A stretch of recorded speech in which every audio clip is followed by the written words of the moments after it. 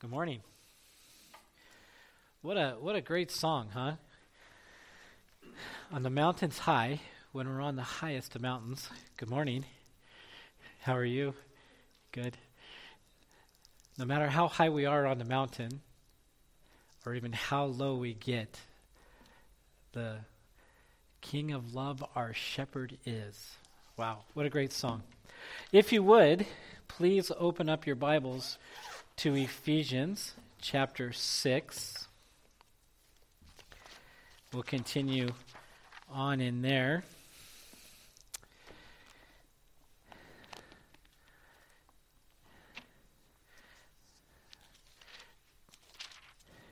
Today is my wife's birthday, so she did the worship guide, so I'm pretty sure she did not put her birthday in there. So happy birthday to my wife and everything. So it's good that everybody is here today. So let's go ahead and pray, and then we'll go ahead and dig in. Father, thank you for our time that we can gather here, Lord, without the threat of persecution. That we can openly sing praises to you, Father, that we can come and worship you in song, worship you in giving, and now worship you in the preaching of your word. Father, I thank you for all that are here, Lord, and I pray for those who aren't, Lord, for those who are sick. Lord, we lift them up to you and ask for your healing. For those who are tired, we ask that you would give them strength, Father, throughout the day. For those that are hurting today, Lord, we ask that you would come with the gospel of grace and heal their wounds, Lord. We pray that our eyes would be fixed upon you and upon your glory, Father. We pray that we would see Christ as more dear and more precious than we ever have.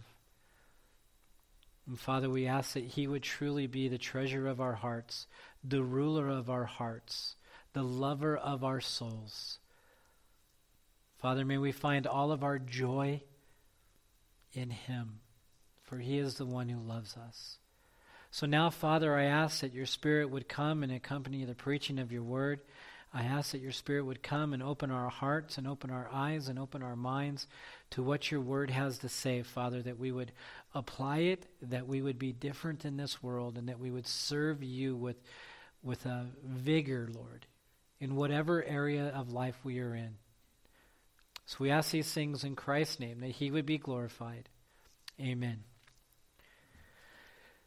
So as we've been talking through chapter 4, starting in chapter 4, we have this therefore, right?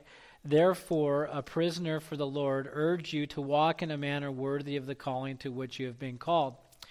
So Paul is giving us in these 3 chapters of how we are to walk. How we are to walk. But I just want to reiterate one thing here, or a couple of things, is the therefore. Right? So if we want to go back and look at chapter 1, because I don't want us to get to a point where we are being obedient to God and what he has called us to out of a sense of legalism, out of a check in the box off. But we are doing these things as therefore is because of all the things that God has done that Paul talked about in the first 3 chapters. The blessings that we have in Christ, our chosen before the foundations of the world, our adoption, our forgiveness of all of our sins in Christ's blood, the sealing of the Holy Spirit, how he has made us, how we were dead and he has made us alive, that by grace we are saved, that we are his workmanship in Christ that he created, that Christ came and he broke down the dividing walls and made us one body. Those are all these great things that God has done to us, in us, and for us. And so Paul then says, therefore, because of all these things Christ has done, you walk in this manner. So we are to not walk in this manner to be accepted by God or to attain those things that God has said.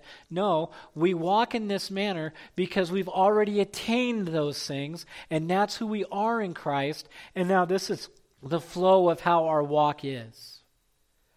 And so we've seen that in chapters 4 and in chapters 5.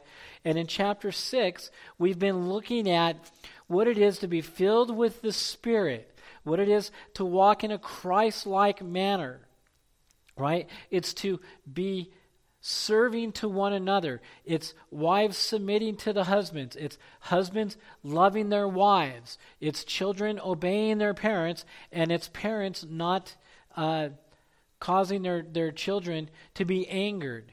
And so today we get into a Christ-like work. What is our work to be like? Now, it doesn't matter if you're retired or if you're your own boss. It doesn't matter, or you have an employer. This all applies to where we are. It all applies to that. So look with me at Ephesians chapter 6. Either open your Bibles or pull it up on your phones or however you have it. We're going to look at verses 5 through 9 today. So look at and let's read the word of God. Bondservants, obey your earthly masters with fear and trembling, with a sincere heart as you would Christ. Not by the way of eye service as people pleasers, but as bondservants of Christ, doing the will of God from the heart, rendering service with a good will as to the Lord and not to man, knowing that whatever good anyone does, this he will receive back from the Lord, whether he is a bondservant or is free. Masters, do the same to them. And stop threatening, knowing that he who is both their master and yours is in heaven, and that there is no partiality with him. So we have a Christ-like work. Our first point we want to look at is a Christ-like, spirit-filled bondservant. This is what he talks about, is a bondservant. Now, this bondservant is a slave or a servant. It's not a hired hand. There's an estimated, at this time in the history, when the letter of Ephesians was being written, there was an estimated 60 million slaves in the Roman territories. So it's roughly about a third of the people were slaves. This is what John Calvin writes. The servants, whom he immediately addresses, were not hired servants, like those of the present day, but slaves, such as were in ancient times, whose slavery was perpetual, unless through the favor of their masters they obtained freedom, whom their masters bought with money, that they might impose upon them the most degrading employments, and might, with the full protection of the law, exercise over them the power of life and death. To such he says, obey your masters, lest they should vainly imagine that carnal freedom has been procured for them by the gospel. So masters were not very nice. They were bought. These were people that were bought to do the most degrading degrading chores. William Barclay gives us a little history on the treatment of slaves. This is what William Barclay writes. The Roman statesman Cato said, old slaves should be thrown on a dump, and when a slave is ill, do not feed him anything. It is not worth your money. Take sick slaves, and throw them away, because they are nothing but inefficient tools. This was the view. Augustus crucified a slave who accidentally killed his pet quail, and a man named Pollio threw a slave into a pond of deadly lamprey eels for breaking a crystal goblet. Juvenal wrote, a slave owner whose greatest pleasure was listening to the sweet song of his slaves being flogged. This was the treatment of slaves in those times. And so to this treatment and to these people, Paul says, as a Christian slave, be obedient to your master. Now, Paul himself considered himself a bondservant, not a hired hand of Christ, but a bondservant to Christ as a slave. In Romans 1:1, Paul says, Paul, a servant of Christ Jesus, called to be an apostle, set apart by the gospel of God. A servant. That's the same word we get. This word is doulos, and it's a servant. It's a bond servant. Philippians 1:1, Paul says the same thing. Paul and Timothy, servants of Christ Jesus. And in Titus 1:1, the same thing. Paul, a servant of God, an apostle of Jesus Christ. So we see where Paul put himself in this category, that I am a slave to Christ. Christ is my owner. Christ has bought me with his blood, and I am a slave to Christ. And so I will be obedient to him. And this needs to be our same mindset. We are bought at a price. We're to glorify God in our body. Christ has bought us on his cross, and we are slaves to him. We are bond slaves to him. So whatever we do should glorify him. Now, in the United States anymore, we don't have this, right? We don't have slaves and masters. So how do we apply this? Well, what we look at now is we have employers and we have employees. It's the same thing. This is what we're going to look at. So now we're looking at a Christ-like, Spirit-filled employee. This is what a Christ-like employee is to look like. He is to obey his earthly master with fear and trembling. This is what he is to do. This is a continual act. That's what it tells us. It's obedience continuous to their master or to their employer. Right? This is what it says. This is a submitting to your boss, being obedient to your earthly authority because of the heavenly authority that you are under. This does not mean that as believers we are to be obedient to everything. If our employer asks us to do something that's against God's will or causes us to sin, we are not to do that. So we are to be obedient with the right attitude. We're to be obedient with the right attitude. Look at Ephesians 6:5. This is what the apostle writes. Bondservants, obey your earthly masters with fear and trembling. It's with the right attitude, with fear and trembling. Now, Paul uses this fear and trembling not only here in this letter, but he uses it in other letters. In 1 Corinthians 2:3, he says, and with you in weakness and in fear and much trembling. 2 Corinthians 7:15, and his affections for you is even greater as he remembers the obedience of you all and how you receive him with fear and trembling. So what is meant by this fear and trembling? What is meant by this? This is it's not a cowering in fear to your employer. You don't cower down to them. It's not that kind of fear. But it's an attitude. It's one that has respect for the employer, which springs from an honest purpose. It's a reverential fear of God, is what we're looking at. It's honor and respect for your boss. We're to be obedient with the right attitude, honor and respect for our employer. If we cannot give our employer honest or honor and respect out of them being our employer, then we must give our employer honor and respect out of who we serve, because it glorifies God. Even if they are not worthy of that honor and respect, we are to still give them that respect because of who we are in Christ Jesus.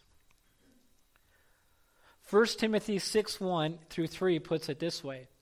Let all who are under a yoke as bondservants regard their own masters as worthy of all honor, so that the name of God and the teaching may not be reviled. Angela, I'm only going to go to verse 2, okay? So not 3. Those who have believing masters must not be disrespectful on the grounds that they are brothers. Rather, they must serve all the better, since those who benefit by their good service are believers and beloved. Teach and urge these things. The apostle Peter writes this in 1 Peter 2:18. Servants, be subject to your masters with all respect, not only to the good and gentle, but also to the unjust. We are to be obedient to our masters with the right attitude, with fear and trembling, out of respect for who they are and that God put in there. But we have a major difference nowadays, right? We have a major difference nowadays. Because if I don't like my boss and I don't like the people I work with, what do? We quit, right? We quit and we go get another job.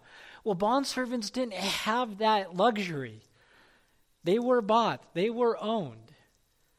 They had to do these things, whether it was for one master that was good or for a master that wasn't good. We have different options. We can go and we can quit and we can go find another job. But they didn't have that luxury. And so Paul urges them to always have the right attitude because of who they were in Christ. Because of who they were in Christ. Also, they were to be obedient with the right motive. They were to have the right motive. Look again in verse 5. Bondservants, obey your earthly masters with fear and trembling, right attitude, with a sincere heart as you would Christ. There's the motive. With a sincere heart. This is what they were to have the right obedience with. This is a motive for doing our work. We do it with genuineness. We're to be genuine in our work. Titus 2:9 and 10. Bondservants are to be submissive to their own masters in everything. They are to be well-pleasing, not argumentative, not pilfering, but showing all good faith, so that in everything they may adorn the doctrines of God our Savior. This is why we are obedient with the right motive, because what it does is it adorns the doctrine of God our Savior. It puts God on absolute display when we have the right motives. Colossians 3:17 puts it this way. And whatever you do in word or deed, do everything in the name of the Lord Jesus, giving thanks to God the Father through him. I love this verse. And whatever you do in word or deed, do everything in the name of the Lord Jesus. This is the right motive. So what does that mean? Whatever you do. If you're retired, whatever you do in your retired life, you do to the Lord Jesus Christ. If you're a self-employed, whatever we do to the Lord Jesus Christ. That's our motive. If we clean the house, we clean it to God's glory. If we do the dishes, we do it to God's glory, right? Our work should glorify God ultimately, no matter what it is. Paul writes to the Corinthians in 1 Corinthians 10:31, so whether you eat or drink or whatever you do all to the glory of God. He brings it down to the very simplest things of life, right? Whether you eat or drink, it doesn't matter. You do all things to the glory of God. He says in Colossians 3:23, whatever you do, work heartily as for the Lord and not for man. This needs to be our motive. Our motive is that we work for God. Therefore, a believer is one who works well, without grumbling, being critical of others, or being a distraction. Does that describe you in your work? Are you one who is without grumbling? That's the tough one right there. We always grumble. Oh, man. Right? Sometimes I do that when I get these two guys that come in and get their haircut, and they come in together all the time. I won't say who they are, Carlos, but I'm like, oh, I'm just joking. But we grumble, right? We can easily grumble in our work. We can grumble at it instead of looking at it that, oh, man, this gives me an avenue to glorify God and to put Jesus on display. This is what it does. So not only are we to be obedient with the right motives, but we are to be obedient with persistence. We're to be obedient with persistence. Look at verses 6 and 7 of Ephesians. Not by way of eye service or people pleasers, but as bondservants of Christ, doing the will of God from the heart, rendering service with a good will, as to the Lord and not to men. So we're to do this not by way of eye service. So what does he mean by not by way of eye service? We've heard this, right? When the cat's away, what's that? The mice will play, right? When the boss is gone, the employees play, right? There's no one there to see you. There's no one there to get you in trouble with. The boss is gone, right? And so this is what Paul is saying, is it doesn't matter if your boss is there or if your boss is gone, if your master's there or if your master's gone. You work persistently. You work with diligence. This is how we are to work. Philippians 2:12 says, therefore, my beloved, as you have always obeyed, not so now, have always obeyed, so now, not only as in my presence, but much more in my absence. Work out your own salvation with fear and trembling. Right? So he says this, but much more in my absence. So they weren't only holy, they weren't only working out their salvation with fear and trembling when the apostle was there, but he says, much more in my absence, you are to continue to do this. Not by eye service. Don't give me eye service. Don't let me see you being holy. No, even when I'm gone, you be holy. You work out your salvation with fear and trembling. That's what he says in Colossians 3:22. Bondservants, obey in everything those who are your earthly masters, not by way of eye service, as people pleasers, but with sincerity of heart, fearing the Lord. And in Ecclesiastes 9:10, Solomon writes it this way, whatever your hands find to do, do it with your might. That is what we are to do. Whatever we find our hands to do it with your might, because we serve the Lord. Do it persistently. Do it diligently, because God's eyes are on you. Doesn't matter if your boss's eyes are on you or not. You do it because God is watching you. You do it because we are servants of Christ. We are bond slaves to Jesus Christ. And we glorify Him when we work persistently and diligently. The Christian worker then should work hard. Doesn't need to be checked up upon, is trustworthy. They do their work to the best of their ability. And they still work hard even if they're passed over for a raise or a promotion.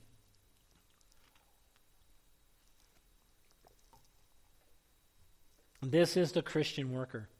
The Christian work does not work to be a people pleaser. We're not to work to be people pleasers. That means he or she does not promote themselves. We're not to work in a way that we're trying to promote ourselves. Does not do a good job to be noticed, but we do a good job because we are Christ.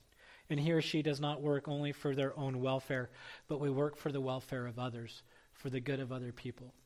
We are not to be people pleasers. The Christian then works in a persistent, diligent way because he is and ultimately a bondservant of Christ, doing the will of God from the heart. And that's what 1 Thessalonians 2:4 tells us. But just as we have been approved by God to be entrusted with the gospel, so we speak not to please men, but to please God who tests our hearts. That is what we do. God is the one who we are to please in all that we say and all that we do. So look again at verses 6 and 7. Not by the way of eye service as people pleasers, but as bondservants of Christ, doing the will of God from the heart, rendering service with a good will as to the Lord and not to man. So we're to do this for the Lord's sake and for His will. When we are obedient to our employers in these ways, we are fulfilling the will of God. This is what we are doing. We're working in God's will. Matthew 7:21 says it this way, not everyone who says to me, Lord, Lord, will enter the kingdom of heaven, but the one who does the will of my Father who is in heaven. This is how we know the real children from the false children are the ones who do the will of God. Romans 12:11 says it this way, do not be slothful in zeal, be fervent in spirit, serve the Lord. We're to serve the Lord. And then the writer of the Hebrews puts it this way, or no, the same in Romans 14:8. For if we live, we live to the Lord. If we die, we die to the Lord. So then whether we live or whether we die, we are the Lord's. Right? And now the writer to the Hebrews puts it this way in chapter 13. Now may the God of peace, who brought again from the dead our Lord Jesus, the great shepherd of the sheep, by the blood of the eternal covenant, equip you with everything good that you may do His will, working in us that which is pleasing in His sight through Jesus Christ, to whom be the glory forever and ever. Amen. We are to work for the Lord's sake and for His will. Ultimately, God is our boss. He's ultimately our boss. He is ultimately the one we want to please. But there is encouragement in here. When we work this way, there's encouragement. Paul gives us encouragement. And we always like encouragement, don't we? We like to have that encouragement. Well, why am I doing what I'm doing? Well, Paul tells us why we should do what we are doing. He gives encouragement. In verse 8, he says this, knowing that whatever good anyone does, this he will receive back from the Lord, whether he is a bondservant or he is free. There's our encouragement. That knowing whatever good anyone does, this he will receive back from the Lord. So this is our encouragement to do well in our jobs. It's because the Lord rewards. You and I may have bosses who overlook us. We may have bosses that do not give us a promotion. We may have bosses that don't give us a raise. We may have bosses that are harsh with us. We may have bosses that take our own ideas and use them for their own and get their own glory out of your idea. But our blessing does not come from our bosses. Our blessing comes from our King. And whether he chooses to bless us in this life or in the life to come, we will receive a blessing.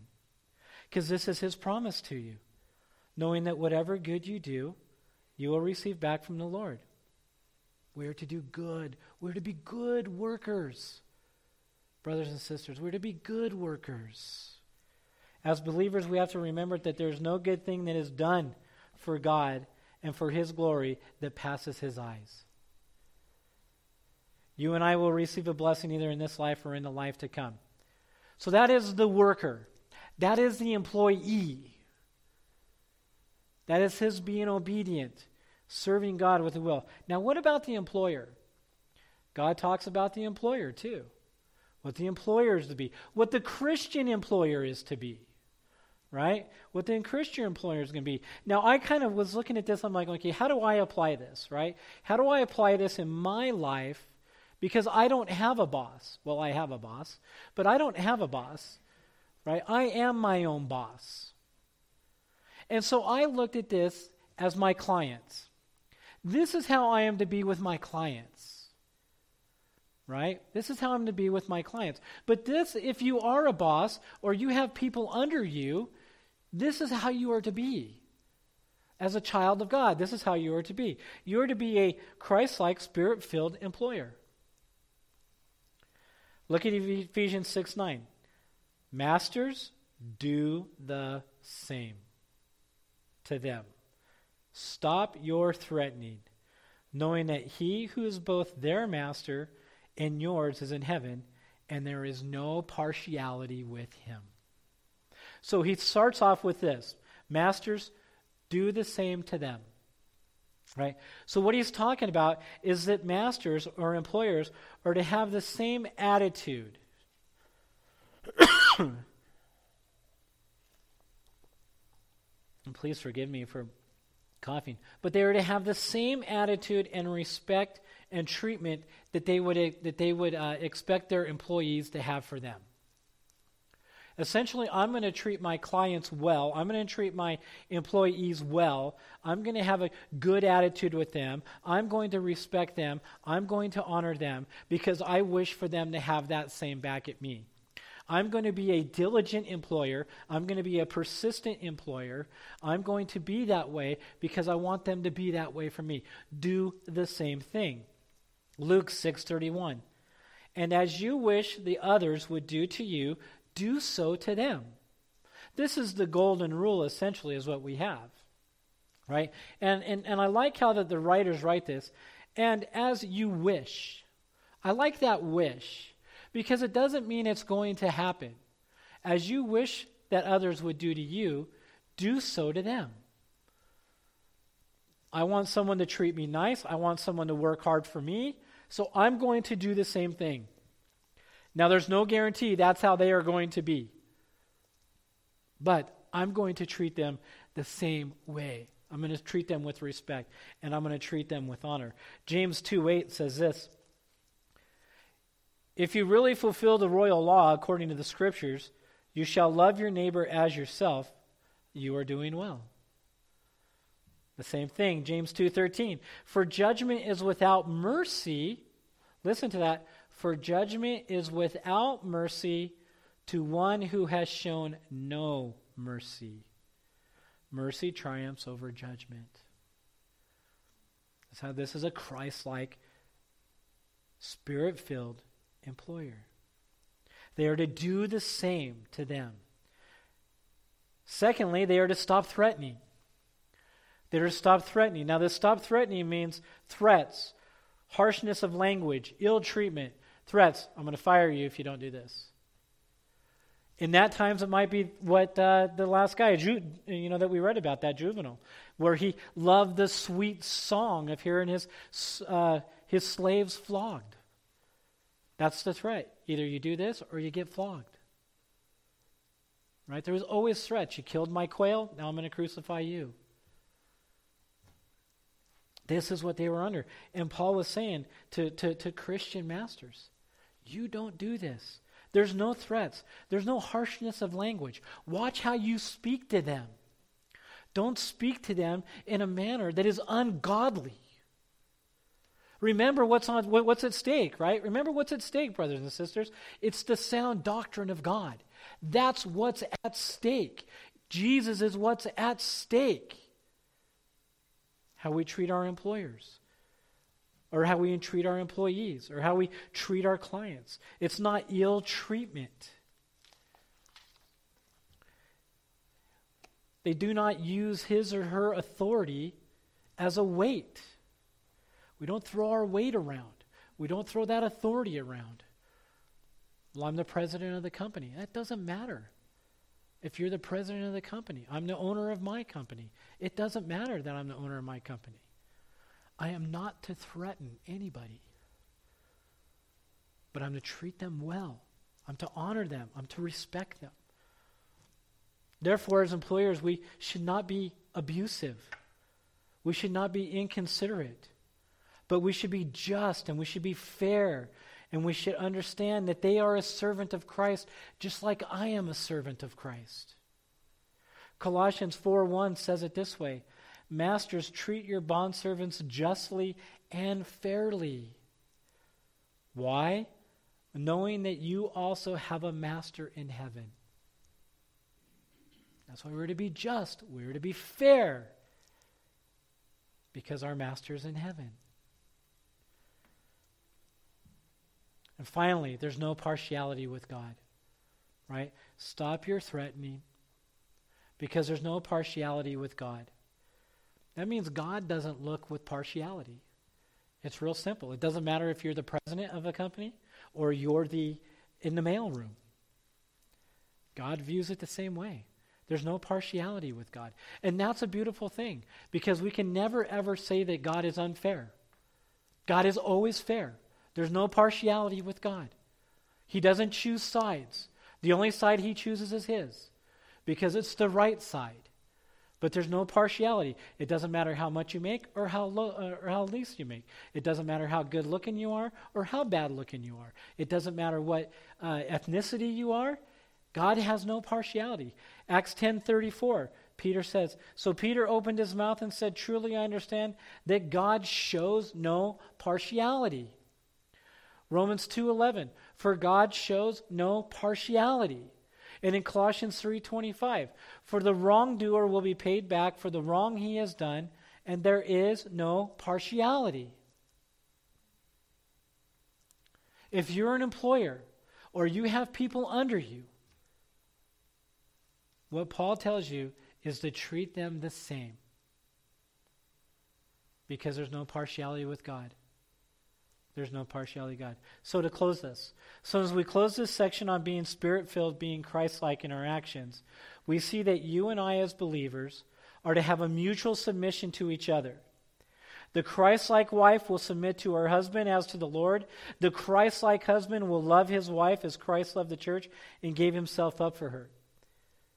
The Spirit-filled Christ-like child will be obedient to their parent, and the Spirit-filled parent will not provoke their children to anger, but they will bring them up in the discipline and instruction of the Lord. And finally, the Christ-like Spirit-filled employee works in a way that honors God and striving to do his will, and the Christ-like Spirit-filled boss does the same. But we don't do these things to be accepted by God. We do these things because we are accepted by God. The gospel must always go before us. It can't go behind us. The gospel is what drives us forward to be obedient to God. It's the death and the burial and the resurrection of Jesus Christ that always goes before us. It's his triumphal entry into heaven, and he sits at the right hand of God, is why we are obedient to him, because we are in him. That is why we are to do what he has commanded us to do out of love for who he is and what he has done for us. It's not to accept that love or to get that love from him. He's already loved us. So this is why we do these things, because the gospel goes for us. So, brothers and sisters, walk in a manner worthy of the calling of which you have been called, because of what your Savior has done for you. Let's pray. Lord, thank you for our time. And thank you for your word. May you continually be glorified in us. May we strive to glorify you in all that we say and do. And in our work